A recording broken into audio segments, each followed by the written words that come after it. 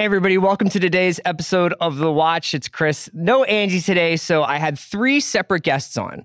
First, I'm joined by Allison Herman to talk about John Mulaney's new Netflix special, Kid Gorgeous at Radio City Music Hall, and also to discuss a little bit of one of my personal favorites and favorites for anybody who calls themselves a Baranski, The Good Fight on CBS All Access. And then I was joined by Amanda Dobbins to talk about probably one of the revelations of the TV year, and it's basically the most underrated show of the year, if you ask me. It's Howard's End, which is currently airing on Starz, or was airing on Starz. I believe it wrapped up its 4-episode run this past Sunday. It's written by Kenneth Lonergan, who wrote Manchester by the Sea, who wrote Margaret, who wrote You Can Count on Me, as an accomplished playwright, obviously. So people might be familiar with his work stateside, but he wrote this adaptation of E.M. Forster's classic novel, Howard's End, and it stars Haley Atwell, who you may have seen as Agent Carter in some of the Avengers stuff, Captain America stuff, and also in Be Right Back, the Black Mirror episode. Guys, this show is an absolute miracle. I can't recommend it more highly. So I talked to Amanda about that. Before we get started, I want to tell you a little bit about some stuff happening on The Ringer. Related to TV, I'd love for you to check out Allison Herman's Mulaney feature, which is sort of the basis of our conversation. She talked to John Mulaney a couple of weeks back and talked to him about his special. That went up earlier this week. We still have tons of Infinity War stuff, and you can read Micah Peters' piece on Thanos, which I thought was really good. But there's no end. There's an almost infinite amount of Infinity War stuff to read. Podcast-wise, please check out The Recapables Atlanta and Westworld The Recapables. The Westworld Recapables is hosted by David Shoemaker, and you can listen to those Sunday night after Westworld airs. And Recapables Atlanta is hosted by Amanda Dobbins, our guest today on The Watch, and that's a great podcast as Atlanta wraps up its second season. Please also subscribe and listen to The Dave Chang Show. It is David Chang's podcast with the Ringer Podcast Network. The first episode documented the opening of the Los Angeles restaurant Major Domo. It's a great podcast for you if you care about food, business, art, anything really. It's like all these different things converging in one podcast, and that's a really excellent new show that we're super excited about. So please subscribe to the Dave Chang Show. Today also I am joined by Deon Taylor, a really interesting filmmaker who made a movie called Traffik that came out a few weeks back, starring Paula Patton and Omar Epps. It is a social twist on the like a thriller. It's hard to explain this movie because it has a couple of different layers. On one hand, it's basically we're being hunted by scary people Hitchcock movie. On the other hand, it's kind of got a different message about human trafficking and sort of the darkness that lies just beyond the suburban American dream. So Deon came in, he talked to us a little bit about Traffik and a little bit about future projects that he might have in store. So that was a cool conversation. You should stick around for that at the end of the show. Before I let you guys go, from Monday's show, expect a little conversation about Westworld. I'm sure Andy has completely changed his mind about that show and thinks it's one of the great works of art in the 21st century. So we'll get to that. We've also got only a couple episodes of Barry left. This show is just getting better and better. So if you want, catch up on Barry. And also, if you haven't had a chance, go back and listen to our interview with Henry Winkler and Bill Hader from a couple weeks ago. And we'll also talk about Atlanta. So how about that? Barry, Atlanta, Westworld on Monday. Lots of good stuff coming up. Countdown to Solo begins. I refuse to sell my Alden Ehrenreich stock. So take that, world. Without further ado, here is Allison Herman to talk about Mulaney and The Good Fight. I need support staff to clear the room. Stand up and walk, now. Hello and welcome to The Watch. My name is Chris Ryan. I am an editor at TheRinger.com. And joining me in the studio today, no Andy, so we have Allison Herman, The Ringer's TV critic. How are you doing, Allison? I'm doing great. How are you? Allison, there's a bunch of stuff I wanted to talk to you about, especially Good Fight, because I feel like enough people are watching The Good Fight to get it a season 3 renewal. So thank God for that. Yeah, CBS is really committed to making all access happen, no matter what the cost. Yeah, and I also just can't. Sometimes when I watch The Good Fight, I see all the actors who are appearing on, and I'm like, this must cost $1 billion, right? Alan Alda, like that. And maybe I had to adjust my idea of what Alan Alda costs. My new conspiracy theory is that the Kings just show up in an unmarked van at the cast entrance to every off-Broadway theater and are like, get in here, we're going to Silver Even if Cup. It's just Alan Alda going to a matinee. They're just like, Alda, come on. So we're going to talk a little bit about Good Fight. Amanda Dobbins is going to join me later to talk about Howard's End. But first I wanted to talk to you, Allison, about Netflix comedy. and specifically John Mulaney, because you wrote a great John Mulaney feature this week on theringer.com that people should check out.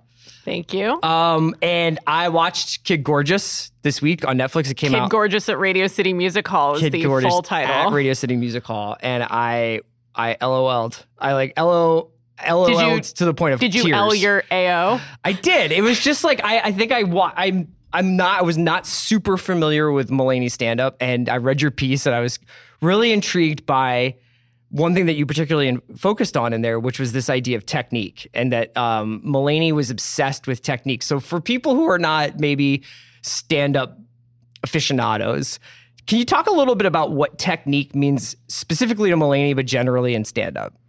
Sure. I think Mulaney's stand-up is sort of instructive to look at in terms of what he doesn't do.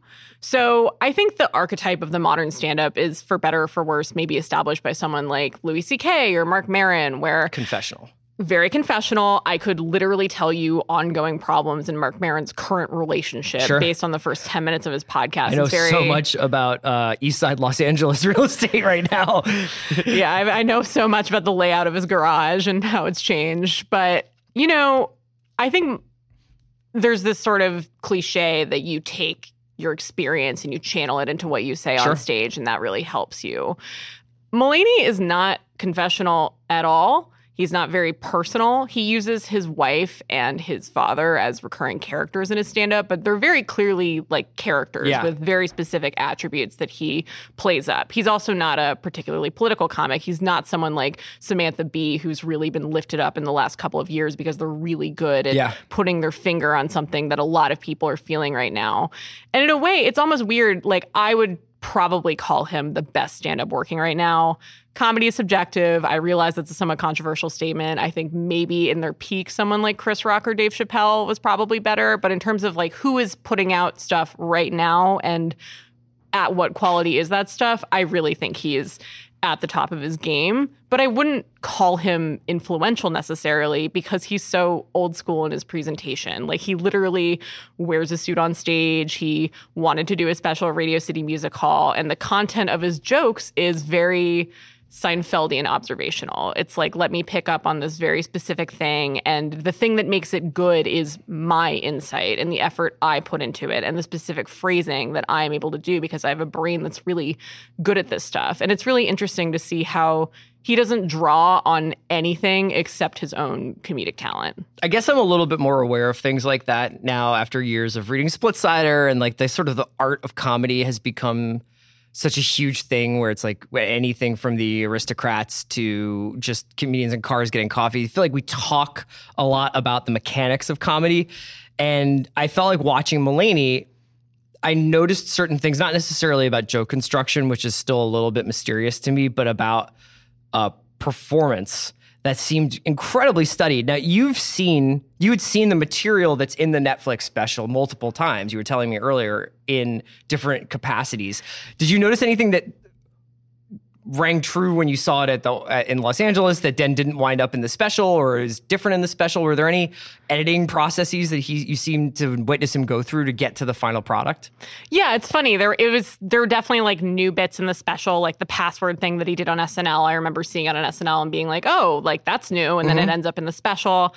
I saw him do a full hour at Orpheum that was like a full produced thing. And actually a couple years ago when he was just like, you know, warming up, getting his reps in Los Angeles, I saw him at a show called The Meltdown that's no longer around, but I saw him do like a quick 20.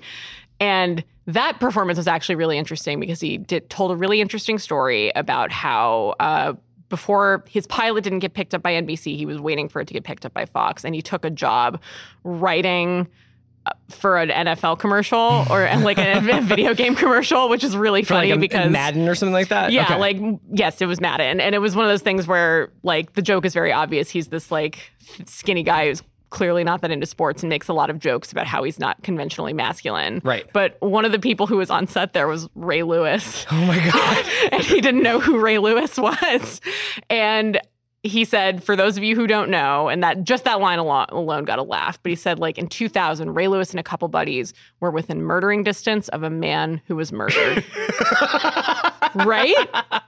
I saw that 2 years ago, and I still remember that exact combination of words because it's so good. Yeah. Like, he's just so good at, you say you don't notice technique, but I feel like I almost can't help but notice it. It's also his stand-up is very written. Like, as a writer, I feel like I can see his jokes like appear on the page as I hear them. And there are certain comedians, I think John Early and Kate Berlin are a lot like this, where if you see their material written down, it's not necessarily that funny. It's like, it's all in the performance. It's all in how they present it. And they're from Search Party, in case people, you can see their work in Search Party. And 555 on Vimeo. Okay. And Mulaney, I don't want to discount his performance. He's got great stage presence, but a lot of his material like is crafted in the actual phrasing and combination of words. And I feel like that's kind of catnip to someone like me who writes for a living.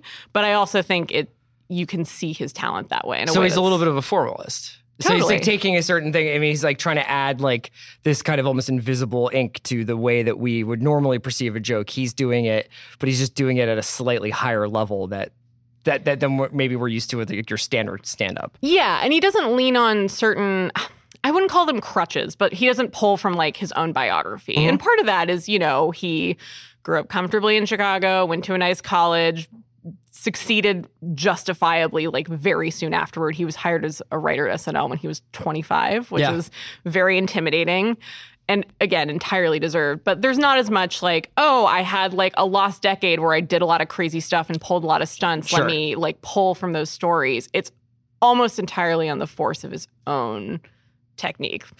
Do you think what is it about Netflix that makes it such a vibrant place for stand-up right now? Is it something about like, because you and I have had conversations around the office, and I think sometimes, if you don't mind me saying so, you have a little bit of, you're like, I'm a little disappointed because I feel like people give things on Netflix a chance that they wouldn't ordinarily give a chance to something like where it's like, Quarry, which is buried on Cinemax and you can't find it. But like on Netflix, it's like I'm sitting around, I turn on Netflix, and whatever they show me, I will give a shot because the barrier of entry, the actual act that I have to perform is so minimal that I'm open to more things. So what makes people open to stand-up on Netflix?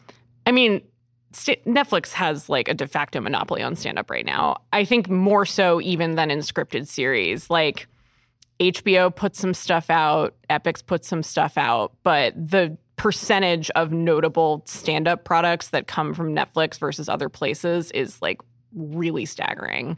I also think like this particular period right now is probably like May is maybe the densest month of like notable output there that I've seen since like earlier in the year they had Dave Chappelle and Chris Rock within like a month of each other, which is obviously huge. But like this month alone, it's John Mulaney, Hari Kondabolu, whose profile has been raised by some public Simpsons stuff, back and forth with The Simpsons. Yeah. Ali Wong, Tig Notaro, and Steve Martin and Martin Short. Like, that's in a crazy. month. Yeah. That's just baffling. Yeah. And they really, stand-up is a common entryway for outlets like HBO and Showtime to get low their foot. overhead to get lots of content. Right. And Netflix like established that foothold and then turned it into a stranglehold. Like they just put out everything. So do you think for Netflix, unlike say NBC, which would be the place that somebody like Mulaney talked in your piece about, for a lot of people, the sitcom is the endpoint, but for me, stand-up is the endpoint, and the sitcom like was almost to make me better at stand-up, right? I'm not sure if I'm paraphrasing, yeah. Yeah, I think one of the fascinating things about Mulaney's career is that he did what comedians are kind of supposed to do or supposed to want, where they use pre-existing TV writing and stand-up reputation, and then they're like, okay, I've graduated to the big leagues, it's time to do my own project. For some people, that's trying to become a movie star, the way Amy Schumer is right now. For some people, that's getting a talk show. For some people, that's becoming like a auteur filmmaker type, the way Aziz Ansari did with Master of None. And Mulaney decided to use that capital to do an old school multicam self-titled network sitcom about a stand-up named John Mulaney that he saw as kind of ironically hailing back to Seinfeld, but at the time it was just like drubbed in the reviews. Sure. It was just considered a total failure. It didn't get good ratings. It didn't get good reviews. And he's been introspective about like the reasons why the show itself didn't work. I actually kind of enjoyed it. That's totally fair. No, I think it's possibly because I didn't have any expectations. I wasn't like a huge Mulaney head, so I didn't really know what I was missing out on. Yeah. Yeah, I wonder if that factored into it at the time. But, he did this thing, it didn't work out, and then not entirely by choice, he went back to the thing that he is best at. And again, I think he's better at than basically anyone else who's working right now. And it's been really interesting to see him like lean into that style of performance as kind of the thing his career is. I don't want to, he should do whatever he wants. I can't speak to anything 5 to 10 years in the future, but like, it's really interesting to see someone treat stand-up as something that's worth being like the summit of their career. Do you think it's possible that Netflix could start to replicate the old network model of taking some of their more popular stand-up products and trying to get a show out of Ali Wong? Oh, I'm sure. I think I could be wrong, but Ali Wong and Randall Park are going to be in a rom-com directed by Nahnatchka Khan, and I think that's going to be on Netflix. Okay. And Ali Wong is notable because she is the first stand-up star who was not acquired by Netflix for like millions and millions of dollars. It was Baby Cobra, which was released in 2016, was her first ever special. She literally had to sell Groupon tickets to fill theaters before it was recorded. And it was a huge hit. And she became like an overnight superstar. Again, totally deservedly. It's one of my favorite hours of comedy I've seen in years. And she has this new special coming out this month that I think is equally excellent. But that is an example of homegrown talent where Netflix has previously been very acquisitive. So I'm really curious to see where that relationship goes. All right, from one streaming service, let's go to a lesser-known one, which is Great CBS segue. All Access. Thanks. And a show that is very near and dear to our hearts, Good Fight. Now, big Good Wife fan? Medium Good Wife fan. Medium Good Wife fan. I mean, first of all, in a very off-brand opinion for this podcast, we are both big fans of a show starring Christine Baranski. So that's what this show is now. It's not a show that is starring Rose Leslie. Rose Leslie is like, who was the star of the first season, nominally the star of the first season. She played the daughter of a Bernie Madoff character, and it was, I believe, a 10-episode first season. Yeah, it was 10 episodes last season, and this season it's 13, and I think you can kind of feel the breathing room. And the a narrative more. arc of the first season was largely about this woman, Maya Rundell, whose father was a Bernie Madoff character, and she is starting out her law career at Diane Lockhart's new firm, right? Yeah, and it sort of mirrors The Good Wife, where The Good Wife opens with this public shame and embarrassment scandal of a woman's husband publicly cheating on her. And this one is Maya's father, who is also Diane's closest friend, is implicated in the scandal, robs Diane of her retirement savings, but because Diane is close to him, she can't get hired. Sure. She was about to go off to Provence, enjoy a lovely retirement. I hope she gets it someday. But then she decides to, or she has to go back to work, and she goes to a historically black law firm called Reddick Bozeman, which is that classic Robert and Michelle King nuanced, like the subtle commentary of a white lawyer only going to work at a black firm as a last resort, I think is so smart. A lot of what it's called The Good Fight because the firm focuses a little more on social justice and a lot of the casework does. I would say that Good Fight has become quite pronounced. If the first season was about this Madoff character and his daughter who was trying to make her way in law firm, this season is about Donald Trump. I mean, it's been about a couple of different things. There's a couple of different subplots, but as the second half of the season is unfolded, we are watching almost like liberal fan fiction, I think. And in some ways, it's like basically like a group therapy session played out as a legal drama where you have all these... catharsis. Yes. And we should mention that like literally the first shot of the series is Diane looking dumbfounded at the television while they announce that Donald Trump has won. I believe they were in production on the first season when the election happened. So Trump is incorporated into the first season, and they did a really admirable job of doing that. But this season, they clearly were able to plan. And now, like, the opening credits show a bunch of office supplies exploding, and like the TV shows shirtless Putin. Yeah. And I think great it's opening Trump. credit sequence. Fantastic. But this season is definitely like they do such a good job of Diane, the character, is like vocally frustrated in a way that... I'd say beyond vocally frustrated. I don't want to give too much away because it is the kind of thing where you could actually not watch the first season if you wanted to catch up on the second season. It's not a particularly twist and plot driven show, but it is, I think, easily the most enjoyable 45 minutes to an hour that I spend watching television every week because uniformly the ensemble is so great. The performances are so great. The writing is like of an expert caliber. There's like these A, B, C, and D plots that sometimes can be daffy and irreverent and sometimes can be quite moving. And I can't like there's nobody bad on the show. It's just like I'm interested in every single character. And they're talking about like, should we prosecute Donald Trump's impeachment? And let's talk about the P tape on any given week. Yep, totally. I mean, I just think, again, it like really mirrors this feeling of liberal frustration, but also like The Good Wife always dealt with politics. And I had a really interesting Twitter exchange with Alan Sepinwall, actually, where he said, I think they do a good job. It just makes me like a little less enthusiastic to watch every week, sort of like, not to the same degree, but kind of like what you guys were saying about The Handmaid's Tale, where it's just like, I just don't want to see my reality reflected this much. But I actually disagree there because it totally fits in the King's wheelhouse. Yeah. Like their last show before this, I really enjoyed it and unfortunately didn't work out, but it was a show called Brain Dead where it was like alien bugs invade Washington, D.C. That didn't really pop off, Didn't pop off, but it was also like this is clearly a subject that they are invested in and have been for a long time. It's not like a show awkwardly trying to shoehorn like the way we talk about things now, all caps, into the plot. Like there are characters on the show who work in the U.S. Attorney's office. Yeah, like, also, it's anything but miserable. I mean, they still wear like absolutely amazing clothes, and they actually have a ton of fun with each other. And it is kind of amazing. I mean, we were talking a little bit about Mulaney kind of trying to upend the stand-up driven sitcom years ago. This is a glossy CBS, more or less legal procedural with tons of cursing. A legal procedural. Yeah, with tons of swearing and like drug taking and weird moments. So I mean, it's the barrier to get to it. You have to like sign up for CBS All Access and watch it that way. But I really recommend this show for anybody who's looking for like a slightly different twist on the network procedural. Well, and that was actually the piece I wrote about The Good Fight earlier in the season. Was I got really frustrated watching Jessica Jones, thinking like, you know, it's missing something. Yeah. And the thing I thought it was missing was like a procedural element because the main character is literally detective. And the counterexample I found was, you know, the Kings have always been very defensive of the quality of network shows and procedurals and the procedural format vis-a-vis something like Breaking Bad or Sure. That was actually like Mulaney in our interview was like, what the Good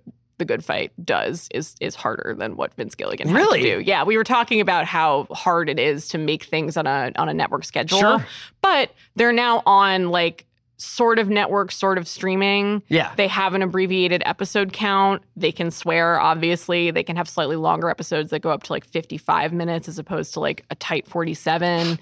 And they have this freedom and they make use of it, but they clearly enjoy what they're able to do with these short-term plots so much that they choose to still use them. And I think that's a great choice and a really instructive one. And there's Baranski.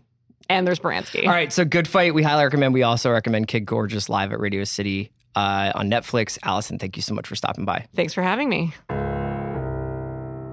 Now I'm joined by a very special guest, one of my favorite podcast personalities. Oh, that's so kind of you to say. Recapables Atlanta and Jam Session, Amanda Dobbins. Chris, hello. Hi. I want to talk about Howard's End. I've been waiting all week for this. Well, because you and Juliet were very insistent that I check it out. Yes. And can I just say that you were interested in this for a long time? Well, I'm a Lonergan guy. Yeah, exactly. Kenneth Lonergan adapted E.M. Forster's classic. Yes. When did the novel come out? I don't know. I'm not Wikipedia. Late 19th? Early 20th? I would say early 20th, I would say. And, you know, obviously it's a Merchant Ivory film. It was an award-winning Merchant Ivory film with Emma Thompson, an iconic performance by Emma Thompson. So there was a little bit of like, how can you improve on that? Yes. I don't know if they're different things, but I am bowled over by how good this is. I have been yelling at you since it debuted about how fantastic it is. And it's funny. The original Howard's End, the movie starring Emma Thompson, is currently on Netflix. So I went back to rewatch it. And that's something I grew up on the Merchant Ivory films. They are near and dear to me. And I went back to compare and contrast. And you're right. It's completely different. And the thing about this new adaptation that is so exciting is just how much energy there is. It's really, really alive. Everything from the performances by Haley Atwell, who I want to marry her. That's really the only way that I can succinctly express the depth of my appreciation for her performance. And Philippa Coulthard, who, I'm sorry if I said her name wrong, but you are hosting this. Yeah, I'm fine. So, who plays her sister Helen, and then, but everything that the way it's shot, the scenery. I think the score by Nico Mulaney is fantastic and really invigorating. Gorgeous music. Yeah. And it's just, you're used to these type of I'm used to these type of adaptations being stately and soothing, and there's a comfort in that, and I love them for it. But this is such a exciting. It's intellectually ferocious. Yes, like that's the thing that I find it so stimulating. Because it's you sound like Haley Atwell right now. No. I mean, stimulating is literally the most exciting, the best adjective that you can use on Howard's End. It's like, it was so stimulating, don't you think? Yeah, I mean, but I think I expected what you're talking about. That stately kind of masterpiece theater, but like with a higher end production value. Not only do I find it intellectually stimulating from like what they're talking about level, but like the depiction of London is so awesome and just involving, because it actually feels like it's so economical the way they're like, probably don't have the budget to like shut down Trafalgar Square, but we can take this one little part of Sloane Square and like shoot it so that you can't see the J. Crew, but we can still have the park that's been there since Dickens. Yeah. And then like the investigation into Leonard's sort of like the early like tower blocks that Leonard was living in, and all these characters and this huge spectrum of life, both inside and outside of London, is absolutely stunning. It's epic in a way that isn't Lawrence of Arabia epic, but it's sweeping, you know?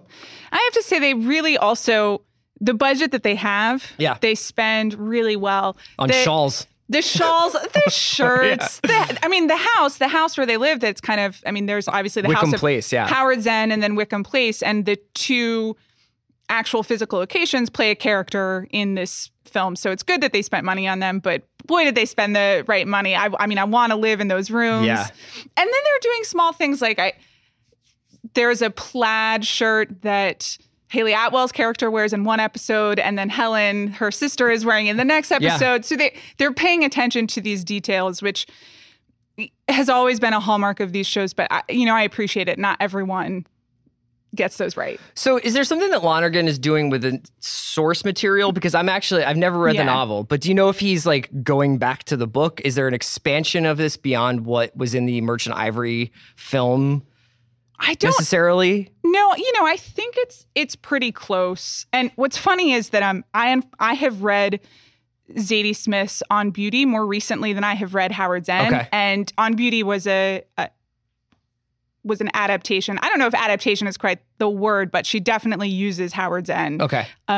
Pretty closely, and she takes scenes and kind of rearranges them like a postmodern collage kind of thing. Yeah, exactly. But there are certain scenes where you can kind of go one-to-one, so it's very that's fascinating. Cool. Yeah. That's like Exile in Guyville and Exile in Main Street, kind of those fair thing. Yeah. So I have to confess, I couldn't really speak super intelligently about what Lonergan left out of the book. Yeah. I think the thing that he's doing here that's so different from these types of adaptations is like the dialogue is really so... It's crackling. It's Sorkin-y. I mean, in terms of like overlapping long-term monologues that both diverge and then come back together in another room where it's like, it's quite excellent. And it feels different because like sometimes these things feel very stagey. Right. Even the newsroom, like, you're watching the newsroom, you're like, oh, this is just like a play that they're putting on a newsroom. Right. But this feels very exciting because I think sometimes, and we talked about this before, it's like TV kind of like is shitting the bed in some of the possibilities that it has. Yeah. If you're allowed to do anything, quote unquote, on TV, like why not try to be as smart and thoughtful as possible in some places? And it's like, why is this show so much more smart and thoughtful than half of what I see on television? I think it's also, I'm going to sound like a broken record myself here, but it's only 4 episodes. It's 4 hours. Yeah. They decided to do quality instead of quantity, which I think goes a long way. And there's also a thing that I sense in this as a person who has watched more than her fair share of BBC miniseries and Merchant Ivory and all of these costume dramas. There is a real affection for the genre while still wanting to update it and make it feel of the moment. And there aren't that many people trying to do that with this particular genre to really make it be the best that it can be in 2018 and use all of our resources. So, I do want to take a specialist before we go, quick second to shout out Haley Atwell because first of all, an actress I love anyway. Yes. In my favorite episode of Black Mirror, Be Right Back. But when this first aired, the interviews I was seeing were basically like, how do you feel even trying to like lift the hem of Emma Thompson's garment? Like, what are you even thinking? Basically, it was just like, this is crazy. Like, this is Emma Thompson's signature role, one of them. Yeah. I mean, they don't have to be it's not a zero-sum game, but she's so good in this. Yeah. She is dazzling in this show. She's dazzling. There's Alison Herman, who you were just speaking to. She wrote a piece at my request because I love this show so much, which I thank you, Alison, for doing that. The piece was very lovely. And also the word that she used was electric, which is exactly right. The Emma Thompson thing is interesting. I'm going to nerd out with you for a second. Go for it. You're in the right place. I believe in the mid-2000s, Emma Thompson and Haley Atwell starred in a movie together, and it was a remake of Brideshead Revisited. Right. And Brideshead Revisited is another... This is funny, actually. It's that's a BBC miniseries from the 80s that is like a really hallowed. Oh, yeah. People adore that one. I mean, that one is... I think my mom watches it like once every year and a half or something. It's the peak of the genre. And so there was a little bit of like, how dare you remake this for both of them? And they co-starred in together. It's not great, even though it has Matthew Good as well. And I think the reason that it doesn't work, I was also rewatching it fairly recently because I'm me.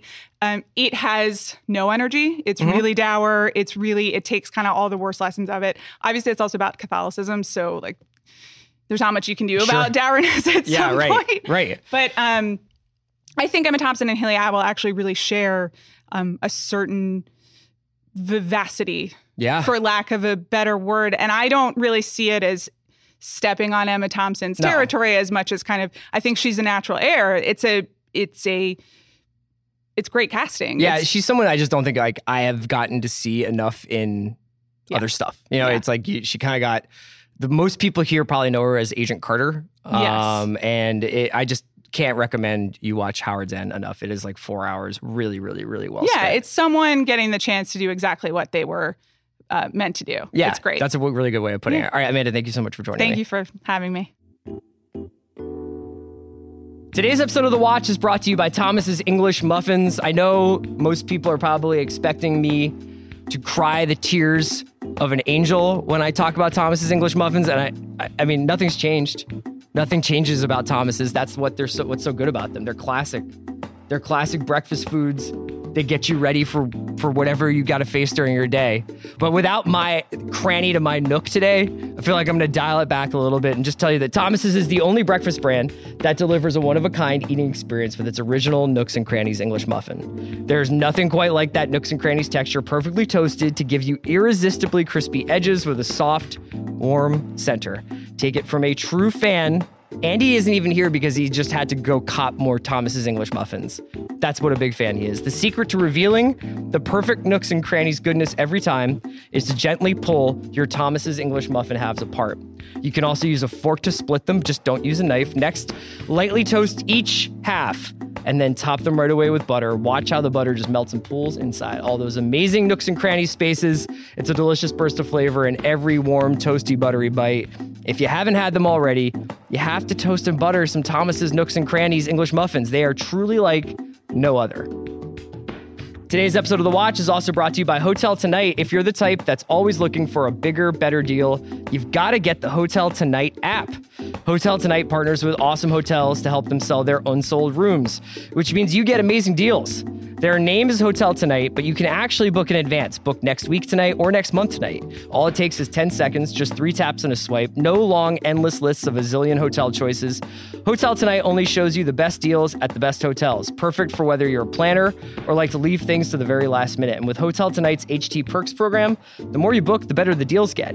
Unlike other loyalty programs where you're trapped into staying at boring chain hotels, I love Hotel Tonight. I have used it multiple times over the last year and a half to book quick staycations in and around Los Angeles, or even go to places like Lake Tahoe or Texas. It's just an awesome program. You can be a little spur of the moment, or you can be that kind of mid spur of the moment. That's the perfect place to be. If the game goes into overtime, don't trek back. Get a great deal nearby. Spontaneous weekend getaways are available. You can do a staycation at a hotel you've always wanted to stay at, or you just skip the commute. Let someone else make the bed tomorrow. So start scoring amazing deals at incredible hotels and download the Hotel Tonight app now. All right, it's my pleasure to welcome to the watch Deon Taylor, director of Traffik, writer and director of Traffik. Deon, I've seen a couple interviews where you talked about the germ of what, like the idea of why you wanted to make a movie about what you made a movie about. Right. But I was wondering, because you were just talking about being from the Sacramento area, what was there like a house you drove by? Was there a road you drove down that said, this is kind of creepy? What we need is a thriller here. Like, what was the setting? What triggered the setting idea? No, man. Actually, it's a really, really crazy story. But actually, just as a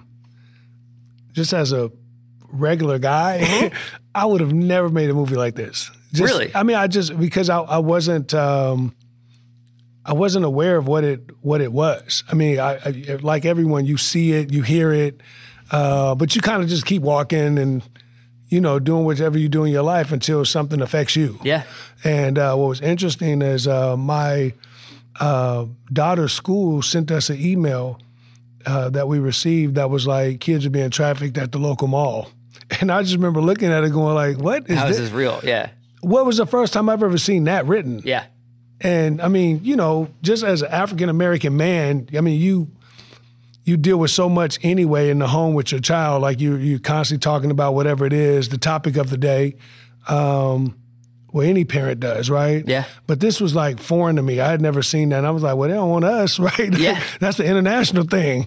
And I was shocked, man. I was just blown away when I went online and started reading the statistics and understanding that, young kids, African-American kids, Latino kids and adults are, pretty much number one domestically in terms of being trafficked. And that blew my mind. Because, you think like, oh, this is... So that happens in like Eastern Europe maybe or something wherever, like that. right? Yeah, right. You seen Taken, right? So yeah, you're like, right, oh, that's over right. there, right? So, right. And that haunted me. And then what happened was once that triggered me, every time I looked at the TV, it was something on there about trafficking Something like on the bottom of CNN right. or whatever. And I said, man, this is crazy. And that sparked the idea. And then headlines were all available to me where I'm like, man, look at this, and started looking at rings. And I eventually was like, oh, I got a really good idea how to build this.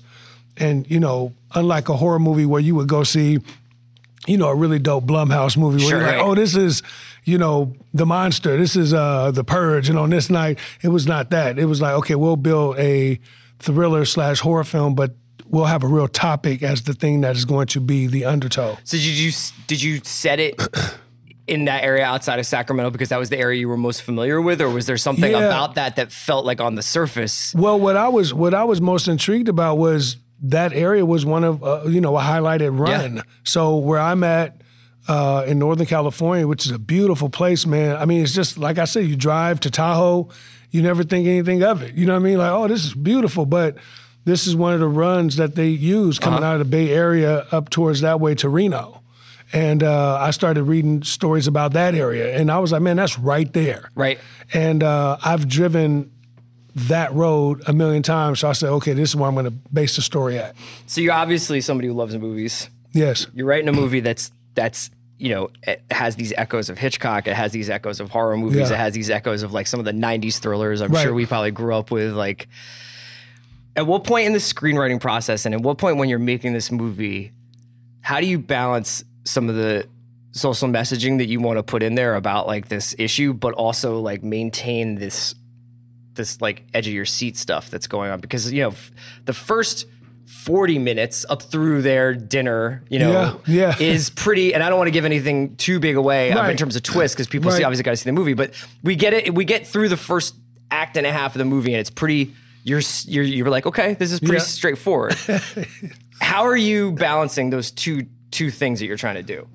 This was a really tough film. I think, what's interesting about this movie is when I went to go research and watch and say, okay, sometimes you can go and say, oh, I'm gonna make a movie like this. Mm-hmm. This movie hadn't been made. So for me, I'm like, all right, how do you pitch that? How do you pitch it and how do you build it? And at what point do you turn the audience where they're like, oh my God, what just happened? Yeah. Because that's what's happening. And I decided in the beginning, it would be straightforward. I decided in the beginning, in order for me to be able to take you down that road you went down watching the movie, I would have to invest more time in the characters in the beginning. So you understand Paula's journey, so you understand what Omar is trying to do. Yeah. And eventually, once I get the love story and the story of flawed characters on screen, then I could turn the page and make you follow them and root for them and ultimately, you know, hope they survive. I like that all the characters seem saved and doomed by their occupations. It's like Paula can't leave the story alone. Yeah. You get a sports agent who's just like, can't have cops in here. You know what I mean? Like every step along the way where it would have been better, it's something about the person's inherent, you know, what they're interested in, profession. Talk to me a little bit about getting this movie made, because we write a lot at the site and we talk a lot about the changing sort of nature of the filmmaking business. And this is a theatrically released thriller with Paula Patton, but you're still working within a budget. So tell me a little bit about the process of getting this movie made and what it's like for you right now, at once with all the different options that are open to filmmakers, but also probably like some new obstacles and hurdles that I don't even know about. Right. Well, it's tough. I mean, you know, any independent artist, whatever it is you do, if you're trying to create a startup company, right? You're trying to do this business, which you guys have done incredibly well. It's going to always have, you know, ups and downs and things you have to actually fight against. You know what I mean? And independent film is no different. You have to raise your capital, then you have to be, you know, work within a budget. So this movie, you know, was a micro budget movie, which means that you absolutely are shooting, you're strapped. There is no big checks being cut. You know what I mean? There is no tomorrow. It's extremely hard. And what you have to do is try to get yourself around people that could believe and trust in the process and want to be there to be there. Because if they're not, then they're going to ultimately not help you do what you're trying to do. Yeah, you need kind of like a level of commitment. You that have I believe, to. You have to have, because here's the thing. It's like when you're scrapping, man, and you're on the ground, you know, it's like you and your producers here on this show, right?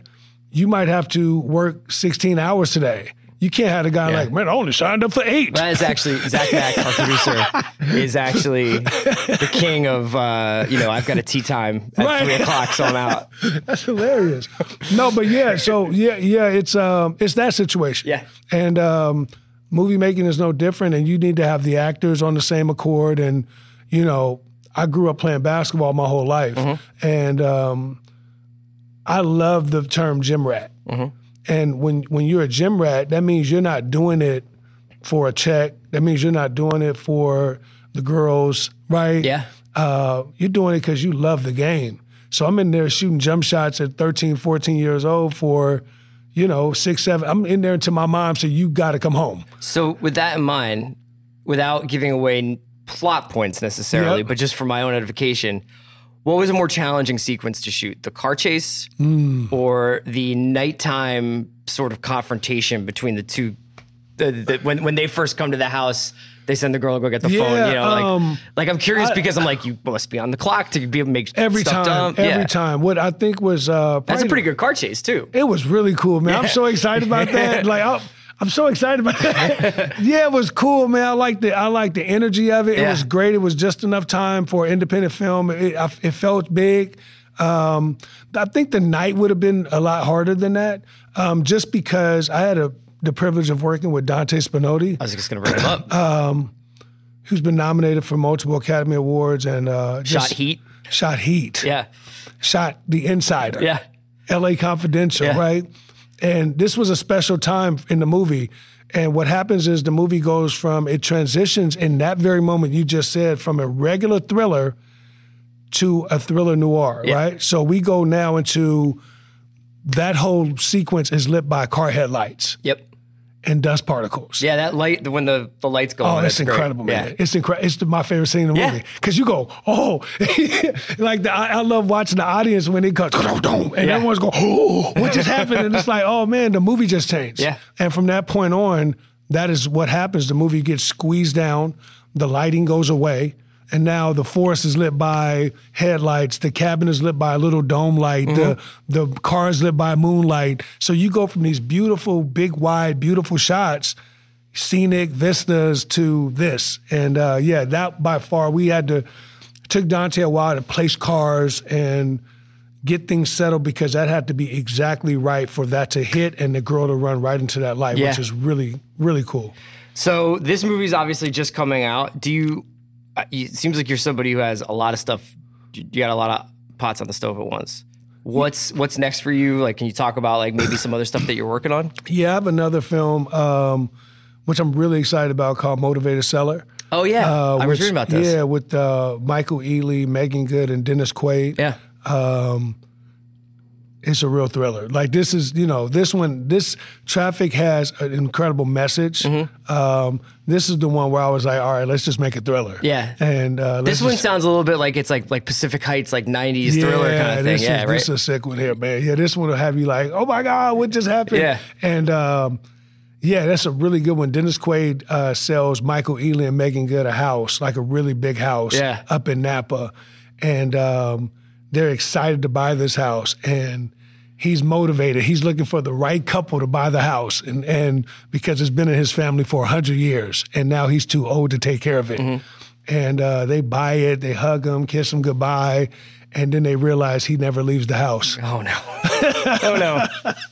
You're not doing a great job of selling me on Northern California. Oh, it's great, man. Between human trafficking and Dennis Quaid trapping me in a Napa house. It's great. I don't know. Love it. Deon Taylor, thank you so much for coming by the watch, man. Good luck with everything. Thank you so much, Thanks. man.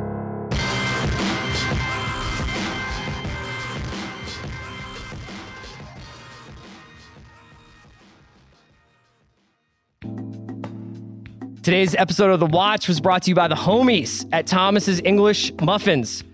Here's the breakfast I always get out of bed for. Thomas's original Nooks and Crannies English Muffins. There's nothing quite like that irresistible Nooks and Crannies texture. Perfectly toasted, crispy edges with a soft, warm center. How the butter pulls inside all those Nooks and Crannies spaces is just amazing. It's a delicious burst of flavor in every warm, toasty, buttery bite. Thomas's Nooks and Crannies English Muffins are truly like no other.